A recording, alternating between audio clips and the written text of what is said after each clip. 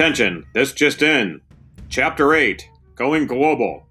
Global, throughout the world, refers to expanding one's market beyond the immediate area of production.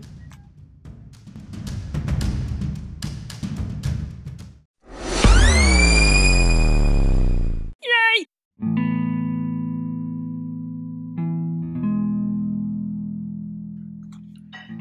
On Saturday morning, Jessie slept in.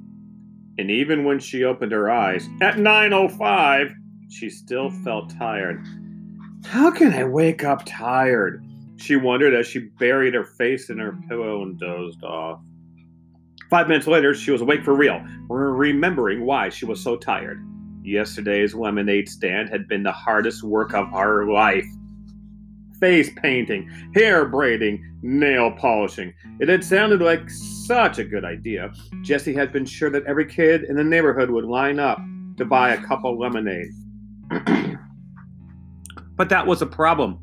Every kid had lined up for lemonade and then wanted face painting and hair braiding and fingernail polishing and toenail polishing. One boy had asked for face paintings on both cheeks, both arms, and his stomach. One girl begged for lots of little braids with ribbons woven in and the nail polishing. They all wanted different colors and decals, and it was impossible to get them to sit still long enough for the polish to dry. We're going to run out of lemonade, Megan had said to Jessie at noon as the line stretched all the way to the street. Pour half cups instead of full cups, whispered Jessie. It has to last. Jessie and Megan had each made $24 on lemonade, and they'd work 8 hours to do it. At the end of the day, they'd agreed, a good idea, but not worth it. After breakfast, Jessie pulled out her lockbox and sat on her bed. She kept the box hidden in her closet on a shelf under some sweaters. She kept the key in a plastic box in her desk drawer. The plastic box was disguised to look exactly like a pack of gum. You would never know it was hollow and had a secret sliding panel on its side. Jessie unlocked the box and opened the lid. First, she took out the 3 torn slips of paper. There was one for value added and one for goodwill. There was also a new one that Jessie had added last night. Profit margin. Sales less all operating costs divided by the number of sales. The result is a ratio. For example, if it costs you $300 to make 100 hats and you sell those hats for $500, the profit margin is 500 minus 300 divided by 100, which equals 2/1. Jessie lined up all 3 scraps of paper on the bed beside her. She wasn't sure why she was saving these words, but she felt like they belonged in her lockbox. Next, she took out her lemonade savings. Every day, Megan had squealed over how much money they'd made. But every day, Jessie had known it's not enough. It's not going to be enough to win. Jessie counted the money. So far, she had earned $40. It was a lot of money, but it wasn't nearly enough. She still needed to earn $60 more. And today was Saturday. Only 2 more selling days before she and Evan counted their earnings on Sunday night. How was she going to sell enough lemonade to earn $60 in 2 days? She couldn't. That was a problem. No kid could earn $100 in just 5 days by selling lemonade. The profit margin was too small. She knew because she'd used her calculator to figure it out last night. The numbers said it all. There was no way 2 girls in one neighborhood could sell 375 cups of lemonade. Nobody wanted that much lemonade, no matter how hot the day was. Jessie looked at the money in her lockbox and the page of calculations on her desk. Any other kid would have quit, but Jessie wasn't a quitter. On good days, Jessie's mom called her persistent. On bad days, she told her she just didn't know when enough was enough. Jessie reached for 10 bright ideas to lighten up your sales. It was on her bedside table right next to Charlotte's Web. Jessie's hand hovered. She looked at Wilbur and Fern, watching Charlotte hanging by a thread. But this was war. She couldn't stop to read for fun. She grabbed the booklet and opened it up to bright idea number 6.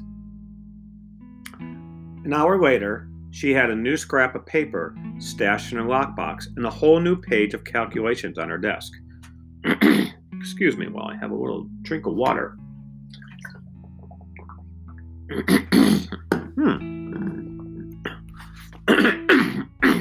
Pardon me. It might work. It could work. But she and Megan would have to risk everything they'd earned over the past 3 days, and Jessie would have to be braver than she had ever been in her whole life. Jessie carried her lockbox and calculations downstairs. She went into the kitchen and pulled down the school directory, scanning the names of all the 3rd grade girls from last year. She knew them all, from Evan, from recess, from the lunchroom. Knew who they were, knew their faces, which ones were nice, which ones were not so nice, but she didn't really know any of them. Not enough to call them up. Not enough to say, hey, you want to do something today? Not enough to ask, would you like to have a lemonade stand with me? These girls were going to be her classmates. Jessie felt her face grow hot and her upper lip start to sweat. What was it going to feel like to walk into that classroom on the first day of school and have all those eyes looking at her? Would they stare? Would they tease? Would they ignore her, even as she said hi? Jessie looked at the names, then slammed the directory shut. She couldn't do it. She just wasn't brave enough.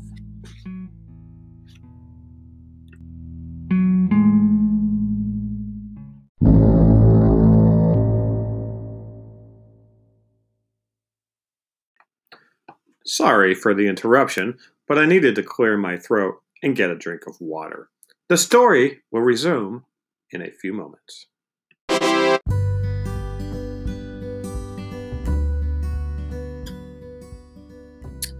Evan walked into the kitchen and grabbed an apple from the fruit bowl. A cloud of fruit flies rose up into the air and settled again. Evan inspected the apple and then bit into it without washing it first. Jessie wanted to say something but held her tongue. She looked at him and thought, it is never going to feel normal not talking to Evan. Hey, she said. Evan raised his apple to her, his mouth too stuffed to talk. So, is Paul coming over today? She asked. Evan shook his head, munching noisily. Well, is anyone coming over? Jessie was curious to see what the enemy was up to today. Yesterday, Evan's smile had told her plenty. He had sold a lot of lemonade. A lot. But what was he going to do today? Evan shrugged his shoulders. He swallowed so hard it looked like he was choking down an ocean liner. But you are setting up a stand, right? Asked Jessie. No, I'm good, said Evan, looking closely at his apple. I'm just going to take it easy today. He took another enormous bite and walked out of the kitchen and down the basement stairs. Take it easy? How could he take it easy? You didn't take it easy when you were in the middle of a war, unless he had already won the war. Could that be possible? It was impossible. There was no way Evan had earned $100 in just 3 days of selling lemonade. No way. Jessie's mind skittered like one of those long-legged birds on the beach. Had he? Could he? Were her calculations wrong? Was there some other way? Had she overlooked some detail, some trick? Was she missing something? Jessie flipped open the school directory. Maybe he had $100. Maybe he didn't. She couldn't take a chance. She started putting pencil check marks next to the names of girls she thought might work out. She'd gone over the list twice when the doorbell rang. It was Megan. I've got a new idea, said Jessie. Oh, not more lemonade, said Megan, sinking into the couch in the family room. I'm tired of selling lemonade. It's just too hot. I practically had sunstroke yesterday painting all those faces. Oh, we're done with that, said Jessie. No more extra services. Doesn't pay off. But here's an idea. Forget lemonade. Let's go to the 7-Eleven, said Megan. Is Evan home? We could all go. No, he's not home, said Jessie, eyeing the door to the basement. She needed Megan to be on board with her plan. She needed Megan to make the phone calls. Look, this is great, and we don't need to sell the lemonade. Jessie laid out the details. She showed Megan the new scrap of paper. Franchise. The right to sell a company's products and use the company's name and logo in a certain area. Then she showed Megan her page of calculations. At first, Megan buried her head under a pillow. But then she poked her head out like a turtle and started to listen for real. That sounds like a pretty good plan, she said, but is it really going to work? Jessie looked at her calculations. She'd done them twice. It should, she said.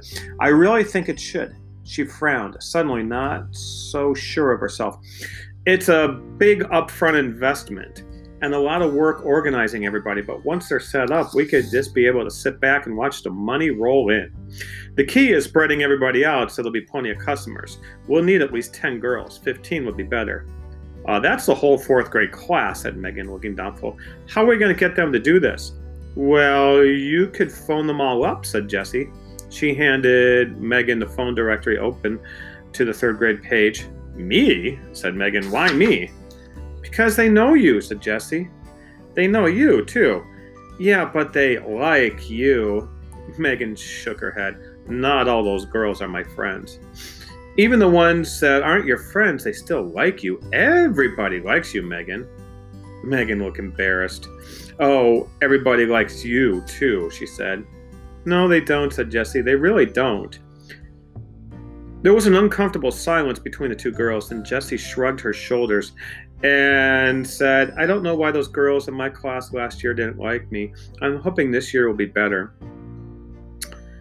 Megan tapped her fingers on her knees. You're nervous, huh? About 4th grade, she asked. Jessie thought hard. I'm worried that I won't make any new friends, she said. You know, that all the kids will think I'm just some puny 2nd grader and that... She took a deep breath. I don't belong. Megan looked up at the ceiling for a minute. Do you have an index card? She asked. Huh? I need an index card, said Megan. Do you have one? Jessie went to the kitchen desk and got an index card. She handed it to Megan. Megan started to write something on the card. What are you doing? Asked Jessie. I'm writing a comment card, said Megan. That's something you're going to miss from 3rd grade. We did it every Friday. We each got assigned a person, and you had to write something positive about that person on an index card. Then it got read out loud. She folded up the card and handed it to Jessie. Jessie unfolded the card and read what Megan had written. You're a really nice person and you have good ideas all the time. You're fun to be with and I'm glad you're my friend. Jessie stared at the index card. She kept reading the words over and over. Thanks, she whispered. You can keep it, said Megan. That's what I did. I've got all my comment cards in a basket on my desk. And whenever I'm feeling sad or kind of down on myself, I read through them. They really help me feel better.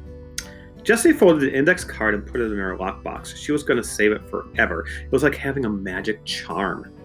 So, how about I make half the phone calls and you make the other half? Said Jessie. Okay, said Megan, jumping up from the couch. It was surprising how many almost 4th grade girls had absolutely nothing to do 3 days before school started. In less than an hour, Jessie and Megan had 13 lemonade franchises signed up for the day. The rest of the day was work, but it was fun. Jessie and Megan attached the old baby carrier to Megan's bike and then rode to the grocery store and spent every penny of their earnings on lemonade mix. 52 cans. They actually bought out the store. The 4 bags of cans filled the carrier like a boxy baby. They also bought 5 packages of paper cups. When they got back to Megan's house, Jessie tucked the receipt in her lockbox right next to her comment card. Jessie liked receipts. They were precise and complete.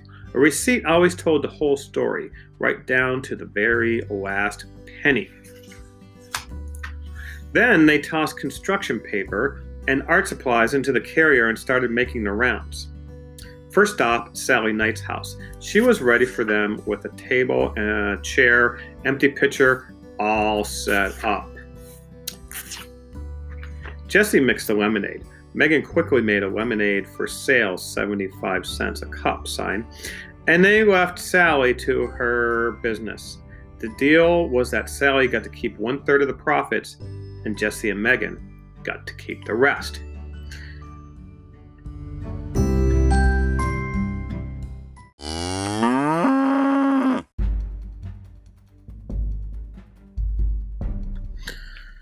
Well, interrupting Kyle, as always, you're right. This is a very, very, very long chapter. So I think we'll just end our episode for today.